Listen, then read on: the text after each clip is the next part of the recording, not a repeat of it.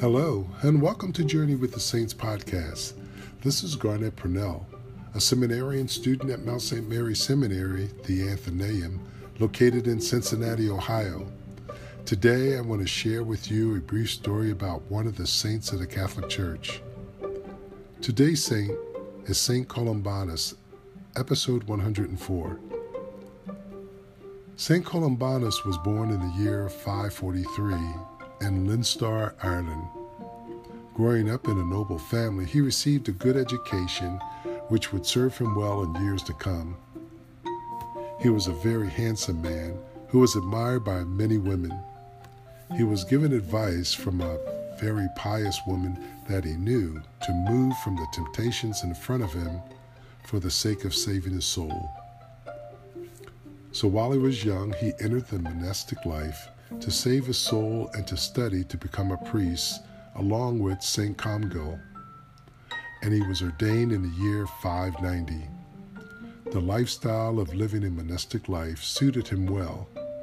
He would go on to be a preacher, sharing his faith with others in parts of Europe. He and 12 monks would go on a mission to Gaul and founded several monasteries after spending time in Brittany and in England. Columbanus was very devout and had a passion for living his faith. He and his fellow monks addressed the laxity of the clergy and the poor influence that spread among the people by the barbarian invaders. Loving the isolation and being alone with nature, he would live from his fellow monks in solitude, living in a nearby cave. This way of life attracted others to follow and imitate his lifestyle. Columbanus would go on to serve as abbot of several monasteries, which were known for their special rule of living, which put an emphasis on obedience, silence, poverty, humility, and chastity. These sets of standards were approved by the Council of Macon in 627, but were later replaced by the rule of St. Benedict. His feast day is November 24th.